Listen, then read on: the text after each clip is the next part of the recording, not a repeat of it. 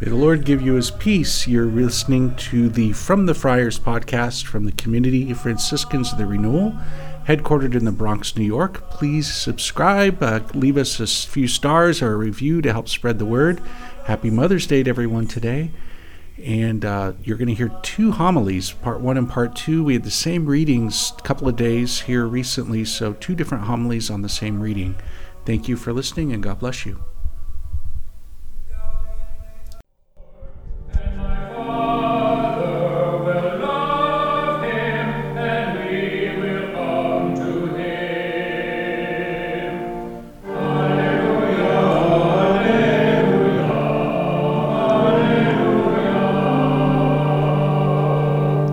The Lord be with you.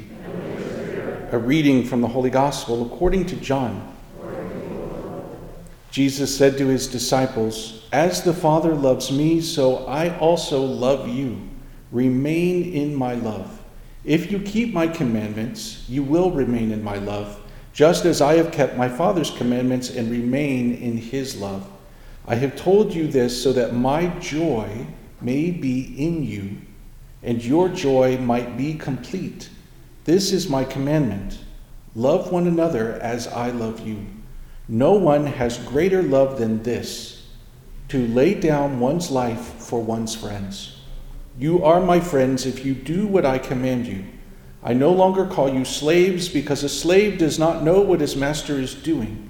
I have called you friends, because I have told you everything I have heard from my Father. It was not you who chose me, but I who chose you and appointed you to go and bear fruit that will remain, so that whatever you ask the Father in my name, he may give you. This I command you, love one another." The Gospel of the Lord. My brothers and sisters, may the Lord give you his peace. It's wonderful to see all of you here this evening. The readings are just so full of the heart of it all. This commandment to love God, to love one another. What did Peter tell us in the first reading? It's not that we love God. No, God loved us first, and then he invites us to a relationship in which we respond by loving him back, and we respond by loving one another. Not that you chose me, but I chose you. The words of Jesus, so beautiful. God is love. Love one another. That is my commandment. No greater love than to lay down one's life for one's friends. And Jesus would say that he wants his joy to be in us, and that our joy would be complete. Boy, there's a lot of great stuff in here. What can I say? One of my favorite writings from Pope Francis, he wrote a letter, encyclical letter on the joy of living our faith, and that our witness needs to be joyful, the joy of the gospel. And I love the theme of joy. And I'm going to share with you some pretty wild things about the joy that Jesus is talking about here. I think we all are familiar with the word joy, and any one of you could come up to the microphone here, right, and share, like, what does the word joy mean? It carries with it kind of a sense of happiness, a sense of gladness, a sense of mirth. These are all synonyms, right? Like joy. And what is the joy of Jesus? What is he talking about? That his joy would be in us. And I did a deep dive into the word joy in the Bible. Believe it or not, there's a rich, deep theological meaning when this word gets used in the Bible. And I'm going to try to give you the miniature version this evening, okay? In the Gospel of John, the word joy is used 7 times. And it's connected to the Old Testament idea of joy. And there are 2 ways that the Old Testament uses the idea of joy that is so important to know, because I think it's behind what Jesus is saying here. The first of one is used at a wedding. In the Old Testament, in many passages, you'll find references to the joy at a wedding. And we know, right, that the metaphor that the Bible uses above everything else to describe the relationship that God wants to have with us is the marriage, right, the wedding. It's what you'll see at the very end of the Bible, that mysterious book of Revelation, right, the end of time. It's the wedding supper of the Lamb when God is the groom and the church is the bride, and each one of us. And so there's a joy that is at a wedding. And that is one of the most joyful things any of us see here, right? You think of the joy of a wedding and everything that surrounds the ceremony of a wedding. It's so joyful to see two people, committing themselves to one another in love. And St. Paul says that Jesus' death on the cross was Jesus, the groom, offering his life for his church, the bride. So there's something very deep and beautiful there. In John chapter 3, St. John the Baptist will say that I'm so joyful that the Messiah is here, like the joy of the voice of the bride and the groom, the reference to the wedding. And you'll see that in Jeremiah chapter 33, that when the Messiah comes, there will be great joy at the voice of the bride and the groom. So there's something there of a nuptial, espousing relationship. And that is the joy that a married couple have on their wedding day. Isn't that beautiful? I mean, really, how else can we describe the joy?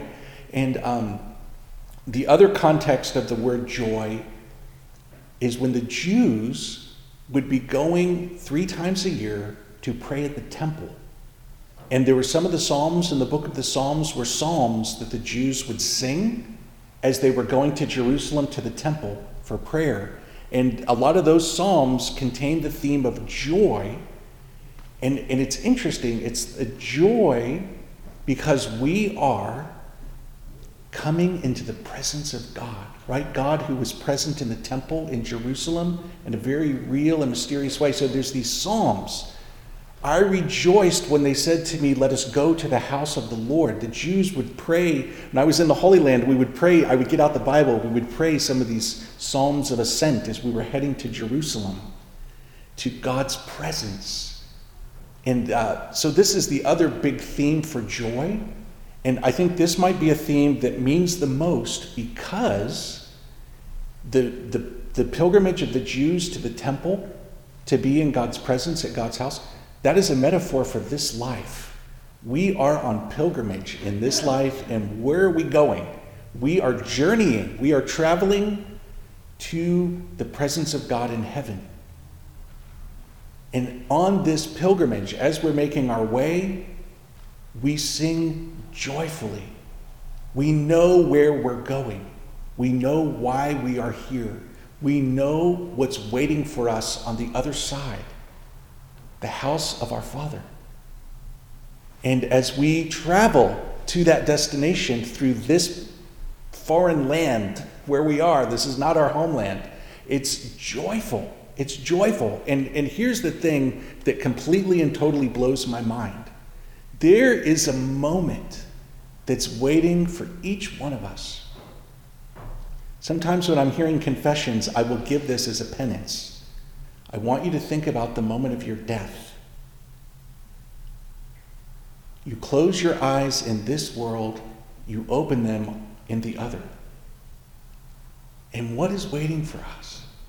That moment when you come through, well, in the language of the Bible, the pearly gates.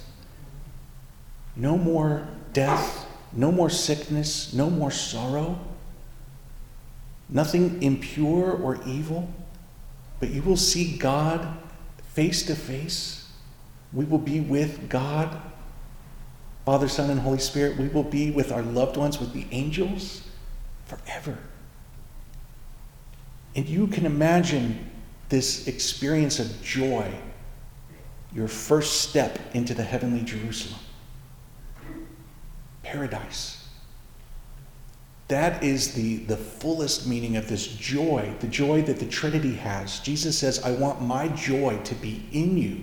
The joy that the Father, Son, and Holy Spirit have in their relationship. They're the one God who is a communion of love in persons. He's like, come into that.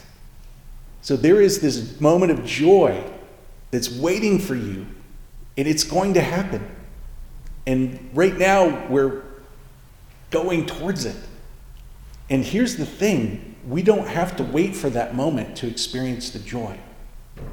Through the gift of hope, through the gift of faith, sometimes that joy that will be ours in its fullness breaks through, the light breaks through the cloud, and we have tastes of that joy now. The joy of being forgiven. I love it when I go to confession. I don't go to confession to myself. You imagine me in front of a mirror? How long has it been? What did you do? You were there. Okay, no.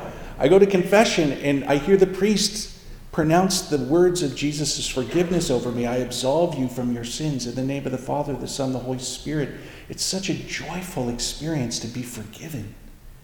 And I have moments when I'm hearing confessions and I'm ministering God's mercy to you. And I cannot express to you the joy that a priest feels when he ministers God's mercy to his beloved.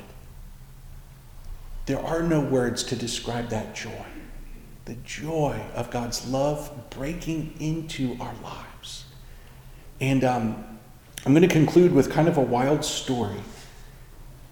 We could do a Bible study on this idea of the joy of Jesus. We could look at the Greek, we could look at the Hebrew words, we could look at the other passages where the word joy is being used, but I'm not going to do that. I'm going to do something even better. I think some of the best ways to understand Jesus and his teaching are to look at the lives of the saints. You could have a biblical scholar who could tell you a lot about the Bible, right? But then you come across a saint who teaches you more about what this means by how they lived. The saints are the best interpreters of the Bible for us. And I want to tell you about this joy that Jesus gives us, even in difficult circumstances. In the early days of the church, it was illegal to be a Christian. It was illegal to go to Mass. And we have accounts of people being martyred for their faith, being killed for doing what you're doing right now. And the Romans were so baffled because these Christians were singing joyful hymns to God as the animals ate them. They sang joyfully during their martyrdom. And there's accounts of these little girl martyrs, St. Cecilia, St. Agnes, they're like little, 11-year-old girl. And here's this big burly executioner to chop her, that's a little graphic, to martyr her. And he gets defeated through her joy, through her love, through her faith. She's like, my neck is right here. This powerful joy. And for me, the most powerful example of this idea of laying down your life for your friend is St. Maximilian Kolbe. How many of you know St. Maximilian Kolbe? A Franciscan priest. He lived in Poland during World War II, and he was martyred in July of 1941. And he was in Poland. The German Nazi troops came in and started arresting the priests and the religious. And they came to his friary, and they took his rosary out of his hand, and they punched him right in the face. And he responded by being so joyful, it completely confused everybody. And they took him and the other friars to the concentration camp, Auschwitz. And he said to the brothers, kind of joyfully, brothers, let's go. We have a new mission. I'm waiting on a new assignment myself. I don't know if I'm going to be that joyful. Okay. So they get to the concentration camp. I had the opportunity to visit there twice. And early July, 10 people escaped the concentration camp. And so what the Nazis did is they picked 10 prisoners to starve to death as a punishment and as a deterrent for other prisoners trying to escape. And what they did, it was so sadistic. They had built these rooms and kind of like at the basement level, but the rooms had windows that kind of went out to the courtyard. And as the people would be starving to death, they say it's one of the most painful ways to die, they would scream and cry out, and the whole concentration camp would be filled with the sound of people screaming as they starved. And that it was so disturbing, it was like psychological warfare to discourage the other people from escaping. So they picked out 10 random prisoners, and the last man they picked out started to cry. And he started to say, I have a family, I have a family. Maximilian Kolbe stepped forward and he says, can I take this guy's place? He laid down his life for his friend. And much to the surprise of everybody, the Nazis were so shocked that they agreed to it, and Maximilian took this man's place. And later on in life, this man went around the world giving his testimony. I got to hear him speak when I was younger. So they put the 10 of them down into this room to starve them to death. And St. Maximilian had them singing joyful hymns to God. And the entire concentration camp was filled with the sound of joyful Christian hymns. It completely backfired. And one by one, each one of those people died. Maximilian, as a priest, was there to minister to them as they died. He was the last one to live. He did not die. And when the Germans came into the cell to inject him, to kill him, he looked at them with so much love they couldn't look at him. Later on, they wrote their testimony. They couldn't look at him. And just as Jesus laid down his life for us by extending his arms on the cross, St. Maximilian extended his arm to receive the injection. So a tremendous example of what Jesus is teaching us here. No greater joy than to lay down your life for your friend. How could St. Maximilian do all of that? It's because of the joy of Jesus. That joy that is waiting for us, that will be fulfilled in heaven. But even now, we get experiences of that joy. Even in the midst of difficulties, joy is possible because we know that we are loved. We know why we're here. We know where we're going. We know what waits for us on the other side. Let me correct myself. I think it's better to say we know who waits for us on the other side, our loving Father. And so those Jews on pilgrimage to the temple, to God's presence, we pray, let us rejoice as we go to the house of the Lord. O Zion, amen. Okay, thank you for listening. That was the first homily. Now here is the second homily on the same reading, but a different theme. Thank you for listening, and God bless you.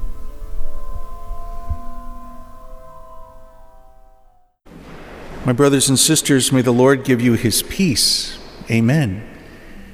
We have a very beautiful reading this morning, don't we?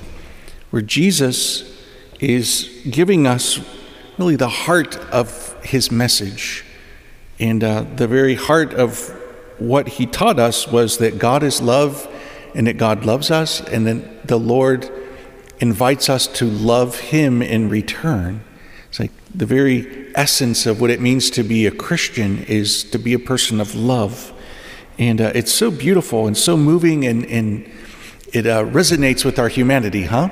If you were to go on a car drive and surf the radio channels as you're driving, how many of those songs that you hear on all the different radio stations have love as the theme? Like almost all of them, right? So there's something so authentic to our humanity, the way God has made us. We were made for love. And but here's the thing, the word love is so used, maybe sometimes overly used or maybe sometimes misused, where people will put the label of love on things that really are not love. So it needs a little bit of a correction. And we even see that in the New Testament. There are a number of passages, including this one, where the Lord clarifies what is meant by the term love. And it's always connected to wanting what is good for the person. It's always connected to what is true. So the minute you unhinge from what is good for the person and what is true, you're misusing the term love. And Jesus says here that you are my friend if you do what I command you. And in a few other passages, he'll say that if we say that we love God, but we don't do the commandments, we are liars. So there is no contradiction between loving God and following the commandments. The commandments are the guidance that our loving Father has given us. That may not be so popular in some circles, huh? So Jesus offers the supreme example of his love by dying on the cross for us. And he says that in this passage, that no one has a greater love. Of all the loves, the greatest love is when someone lays down their life for their friends. He's talking about the sacrifice that he will make on the cross. And in the Catechism it says that Jesus' supreme proof of his love for us was his sacrifice on the cross for the forgiveness of our sins. And you know, when I was studying for my doctorate, I took a class on the theology of the cross and the mystery of how do we understand what happened there with Jesus on the cross. And it's so deep and so rich and so profound that even after one semester of doing a deep dive, we felt like we were just scratching the surface. So a couple of things that I think can help us to understand, and then I want to suggest one takeaway for all of us this morning, okay? The death and resurrection of Jesus stands at the very center of it all. The whole thing, the whole biblical story, the salvation history, the whole thing was coming to that moment when God himself would take our humanity.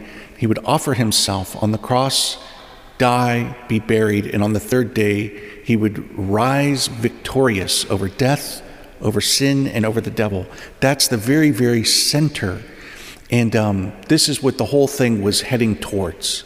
And there are a number of moments in the Old Testament that prefigure what Jesus was going to do. And in this class that I took, we did a look at many of these things. It's so amazing. The story of Adam and Eve with the tree, Jesus, the new Adam, with Mary, the new Eve at the cross, which is the new tree of life. So, when Abraham was going to offer his son Isaac in Genesis 22, remember, and the Lord stopped him, and he tells his son Isaac, God himself will supply the sacrifice, because Jesus was coming to sacrifice himself, the Passover lamb in the book of Exodus. But one that really moved me very deeply was the story of Noah and the ark. We all know that story, right? There was the world was enveloped in sin, and God sent the flood, and there was this ark, this big boat, which is symbolic of the church, and the wood of the ark is symbolic of the wood of the cross. And Noah and the animals were in the ark. And you remember when the flood subsided and then they came back, the book of Genesis tells us that there was the rainbow. And in the Bible, the rainbow, it's being misused nowadays, but in the Bible, the rainbow was a symbol of God's covenant.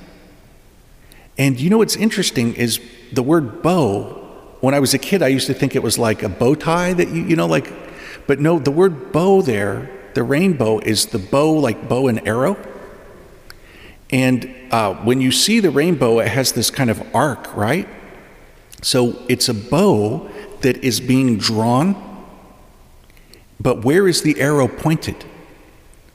Up at the sky. And the early church fathers saw this as a sign that God was telling Noah that I will point the arrow at myself,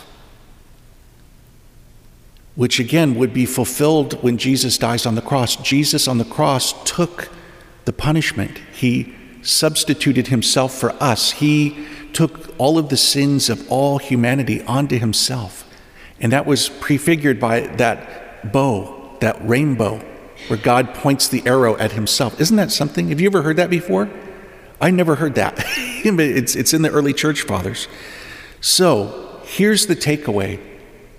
Jesus proves his love for us by offering himself on the cross. No greater love has anyone than to lay down their life for their friends.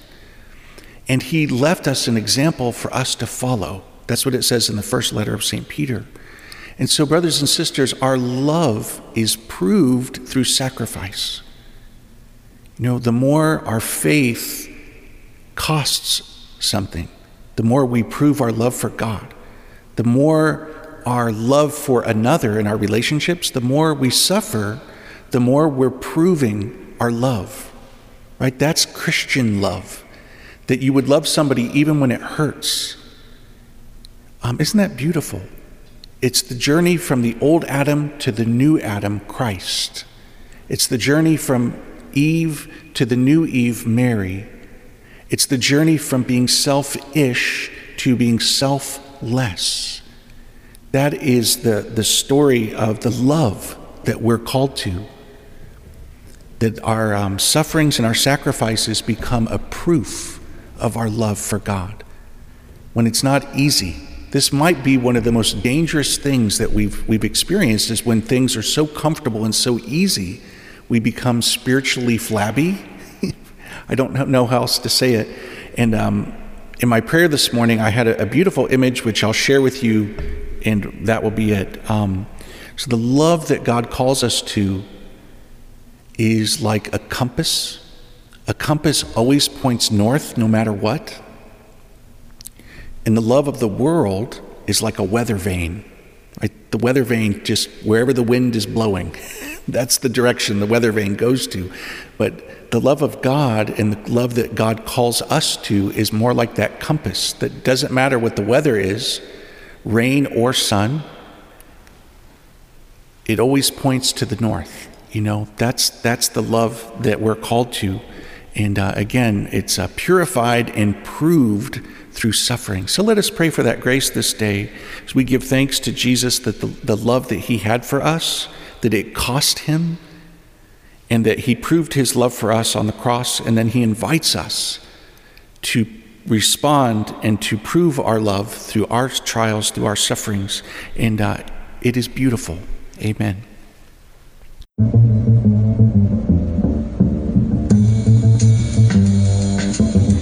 You've been listening to From the Friars podcast, the community of Franciscan Friars of the Renewal. Please visit us at franciscanfriars.com or on social media, CFR_Franciscans.